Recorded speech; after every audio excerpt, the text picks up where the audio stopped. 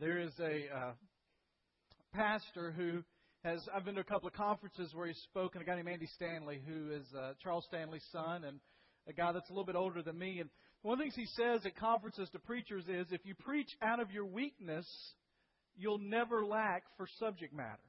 And over the next 3 weeks, we're going to talk about one of those areas, even in my own life, when I realize I ought to be farther along than I am. Well, you have those areas of your life where you look at sometimes and you go, why am I not past this? Why am I not through this? Why am I not beyond this? Well, this is one of those areas for me where sometimes I ask, why am I not past this? Why am I not beyond this? And it's this issue of comparison. This idea of looking to my right and looking to my left and seeing the people around me and comparing who I am and what I have and what I'm doing to those people around me. Now, to be truthful, comparison in my life started at a very early age. I was not the most athletic guy in the world.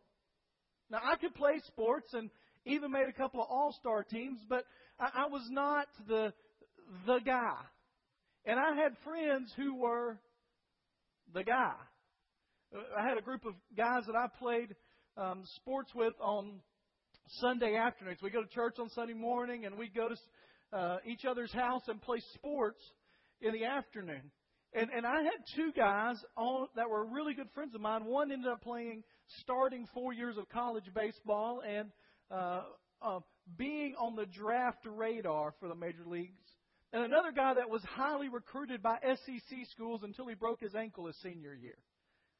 And we played together every week. And so there was no way I could think I was a better athlete than most people because of these guys. So I would look around and go, you know what, I'm not the most athletic guy.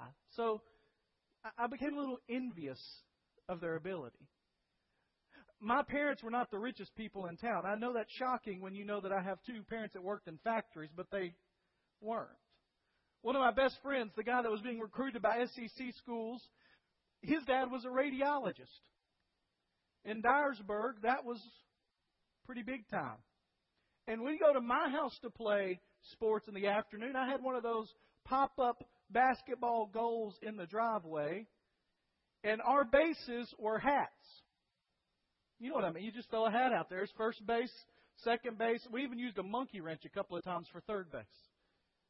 When you went to his house, he had a basketball court out back. He had a baseball field with a fence out back. So I'd realized, my parents don't have the most money. And as I look back on my life, I think, well, that was when I was younger. But the truth is, if we're honest with ourselves, most of us deal with some way with comparing ourselves to each other still to this day. In fact, our society kind of thrives on that. Competition, comparison, making sure you're where everybody else is, keeping up with the Joneses. How many of you have watched the Olympics this week? They've promoted the Olympics through this idea of competition and comparison, right? In swimming, what's the big competition? Who's the big rivals? Phelps and Lochte, right? They only swam, I think, 3 races against each other, but they're, big-time competition. The track and field's coming up this week, and it's going to be Tyson Gay and Usain Bolt, the Americans versus the Jamaicans. And our whole culture seems to be set up this way. And if we're not careful, before we know it, we start falling into this trap of wanting to have what everyone else has, or at least have more than we already have. We end up being in this place where we find ourselves in the land of That's what I mean by Where everything we want it to be Like, I want to be smart rich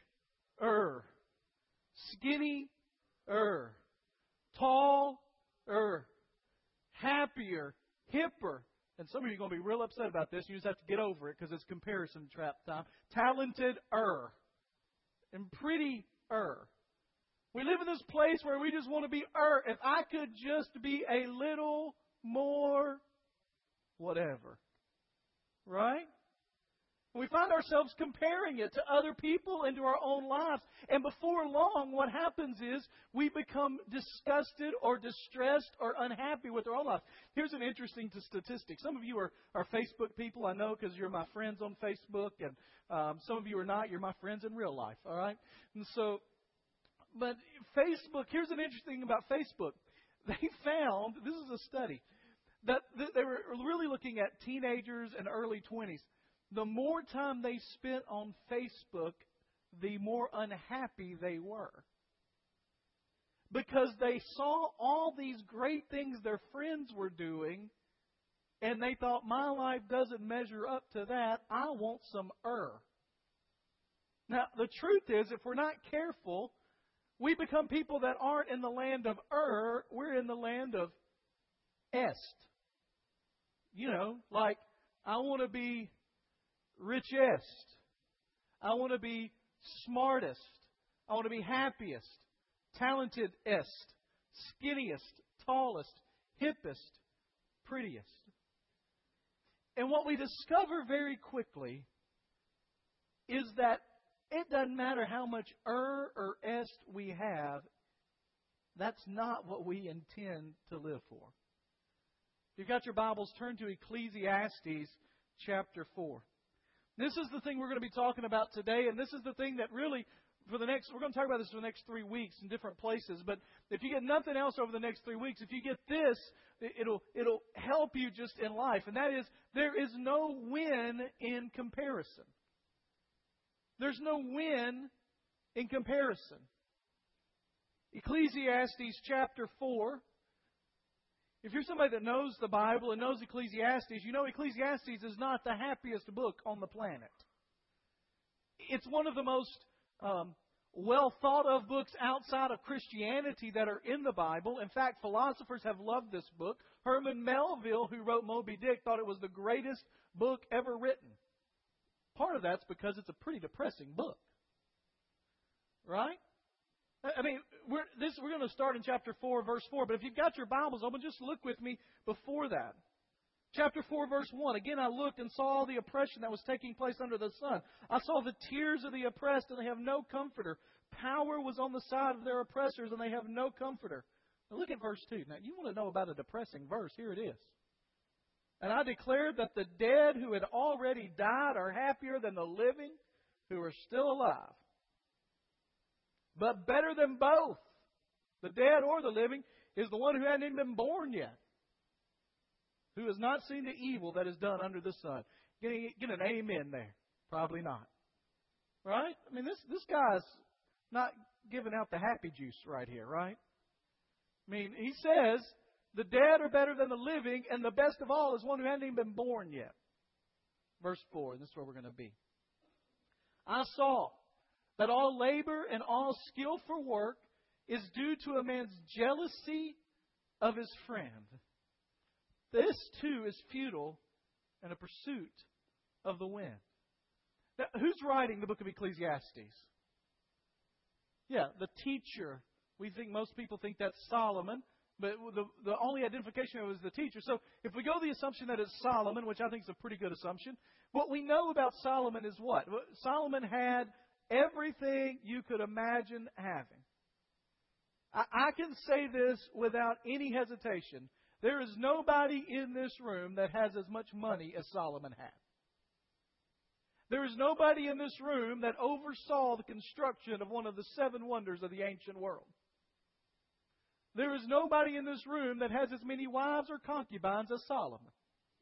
Amen? If you do, we need to get you investigated, all right?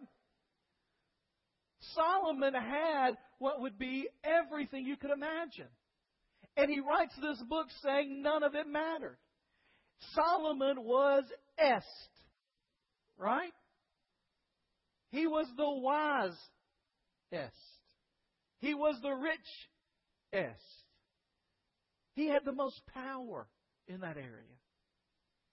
Solomon, first of all, he's given all of these things that are wrong with the world. And then he puts this kind of in the middle. He goes, one of the things that's wrong with the world is I see that every accomplishment of man is because of envy.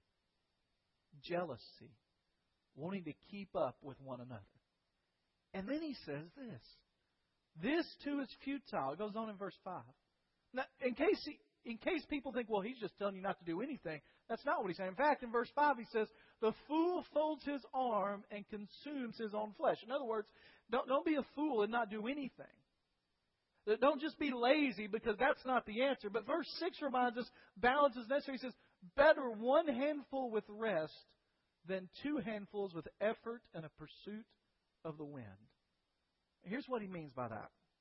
He says, basically the word picture there is, better to hold everything you have in a palm that is open than to have more and clutch it tightly in your fist. I want you to do something with me. Everybody take your hand. Show me your right hand. All right? If you don't know your right from your left, put your hands up. The left makes an L, all right? Right hand, all right? I'm glad some of you aren't putting up the wrong hand because you're just looking at me, all right? Now take your right hand and put it out, okay? Now here's what I want you to think about. I want you to leave it open and just feel how relaxed that is. Now I want you to take both hands and put them out, and I want you to squeeze them shut. You feel how tense you suddenly can get? You can let go. The idea here is Solomon says that it's better to live life with a little in a hand that is open and ready to let it go than to live your life trying to clutch on to what you have. He said, because to clutch on to what you have and to always want more, what you're doing is you're chasing after the wind. I was thinking about this watching the Olympics and how those guys spend their entire lives chasing after their goals. How many of you remember the name Mark Spitz? How many remember that name, right?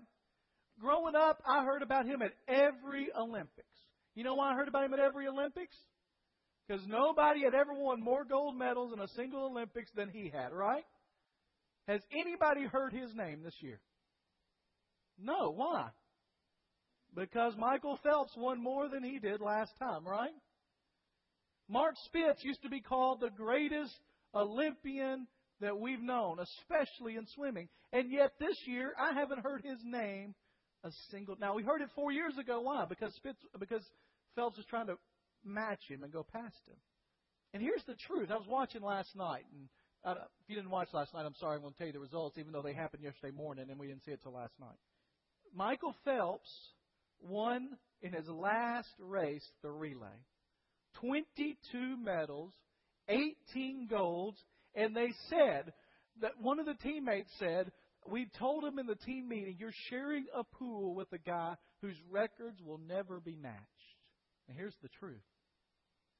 If Jesus tarries long enough, guess what? They will be.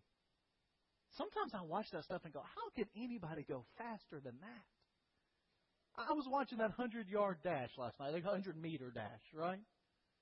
Somebody ran 100 meters, a football field, in 9.59 seconds one time. I can't get out of bed in 9.59 seconds. Amen? I got some amens there. And you think, how in the world can anybody ever go any faster? And guess what? They will.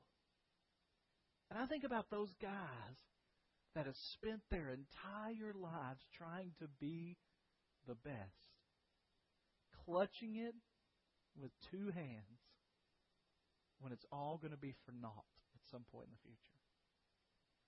Better is one handful with rest than two handfuls with effort and a pursuit of the wind. There's no win in comparison, and here's the reason, is because you never will come to the end of comparing. And there's always somebody that's got more. I mentioned that I was, growing up, I was not the best athlete or didn't have the most money, but one of the things that I excelled at was schoolwork. The Lord just gave me a mind to be able to remember things, and I excelled in schoolwork. Some of you know this, some of you don't, because it's not like the kind of stuff you publicize. I was valedictorian in my class in Dyersburg and made a really good score on my ACT, which means I got a really good scholarship to Union, and my parents rejoiced, and still rejoicing to this day, because Union, not cheap, all right? And I remember going into Union, and I remember going into the admissions office and asking, do you think I can get any scholarships? And I remember the academic counselor there saying to me, you won't have any problem because we've never had anyone at Union with your score. And I thought, whoo, that's big stuff right there. So I went to Union. I didn't pronounce that. I didn't go around, hey, wearing a T-shirt that said that or anything. Went through Union, had all this time, and I remember going back to an alumni event a couple of years later, and the guy coming up to me and just pat me on the back and go, well, we got somebody that beat your score. In fact, 2 people this year. I thought, really, was that necessary? I'm out of school. All right? But I just thought about this idea that there's always going to be somebody with more. So how do we break out of this comparison trap? Well, the answer is a simple word that is hard to find. Contentment. Contentment is the escape. How many of you know this verse right here? This verse that I think is going to come up next, if I remember what I put in right. I can do all things through Christ who strengthens me, right? Where does that come from? Philippians chapter 4, right? Philippians chapter 4:13. I've heard that verse used a myriad of times, and rarely does anybody know the verses that come before it. Anybody know offhand Philippians 4:10 through 12? I'm not asking you to recite them, but anybody know what it's talking about? It's contentment, right? Being content wherever you are. Here it is. Look at verse 10. Now, this is actually, if you're looking at a version, a Holman Christian Standard or NIV or King James or any of that, it's not going to be exactly like this because this is actually a translation from a well-respected scholar that is breaking out all the Greek words into their full form. It says, I rejoice in the Lord. This is Paul writing to the Philippian church in chapter 4. I rejoice in the Lord greatly because your thoughtful concern for me has flourished again. They had sent him some money, which was kind of a big deal because he was in prison. I know that the kind thought was there all the time. It was simply that you had no opportunity to show. He says, listen, I understand. You've wanted to help me. You've wanted to do something for me. You just have the means to, and now you have, and I'm so appreciative. But he goes on, and this is kind of the backhanded way to say, don't sin anymore. It is not that I speak out of a sense of need, for I have learned to be content in whatever circumstances I find myself. I know how to be brought low. The word there is literally to be humbled greatly. And I know how to have wealth to abound. He goes on to say, in any and every situation, I've learned the secret of being well fed and going hungry, of having too much and too little. I am strong enough for all of these circumstances in my union with Him who strengthens me. I can do all things through Christ who strengthens me is modified or only has meaning in the context of Paul saying, I can be in whatever circumstance might come my way because of Christ. Now, that isn't as easy to quote before you run out on the football field, so it's not as popular. I'm strong enough for all these circumstances because of my union with Him who strengthens me. Can I ask you a question today? Would you be content in your life no matter what circumstance came? For some of you, the answer is real easy because you say, I'm not even content now. Right? I'm not content now. Now, say, what is contentment? Contentment means a settled acceptance of where you are and what you have. A confidence in being exactly where you are and in what you have. Could you say that I am strong enough for any and all circumstances? So you go to work tomorrow and your job is no longer there. You try to go to school tomorrow and it's no longer open, for instance. Anybody got that going on? Isn't that great when you got a 3-week-old baby, they shut down school for your boys? But I'm content in any circumstance. My wife, we're working on it. Any and every circumstance you'd be content, settled, accepting. Can I tell you just something that I've noticed in my 11 years of pastoring churches? Dealing with people that pastor churches, talking with people that pastor churches, preaching in a variety of churches and situations, that one of the most difficult qualities for the American Christian to have is contentment. That's not new, because the Israelites sure weren't content, always complaining. But kind of like me, you would think I would have grown past my childhood days of comparison. American Christians are pretty good at still comparing and wanting and desiring and not being content. Now, over the next couple of weeks, we're going to look at a couple more passages in the New Testament that talk to us about this idea of comparing and contentment. But my question I want to leave you with today is this.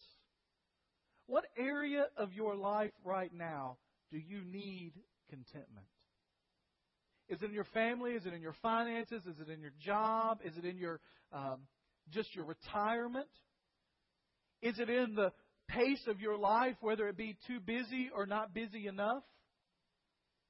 Is it medically? Is it relationally? Where do you need to be content?